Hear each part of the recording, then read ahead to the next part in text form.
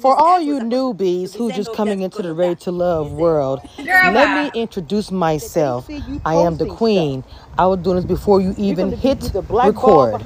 Don't get it twisted. Are vying for Okay? Mario's Thank attention. you. Mario and Tondi had a real strong connection along $1 million. I'm not a listen. We can't like each other, and I gotta be jealous of her. You know, I gotta ask you this. And it doesn't line up to the life you see on maybe Instagram or whatever.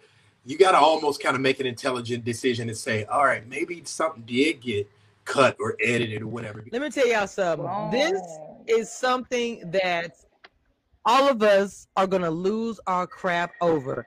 Because I'm like, this, whatever you want to go ahead and call it. And the funny part, I doubt it. Because I don't think he had a logical explanation as to why he did it. And if she would have actually probably would have got up and walked out the room. I will come on and I will tell you, I'm not going to say my side of the story. I'm going to tell you the truth. Right. Like, okay. Really, because that I'm all about the truth. Like, I understand.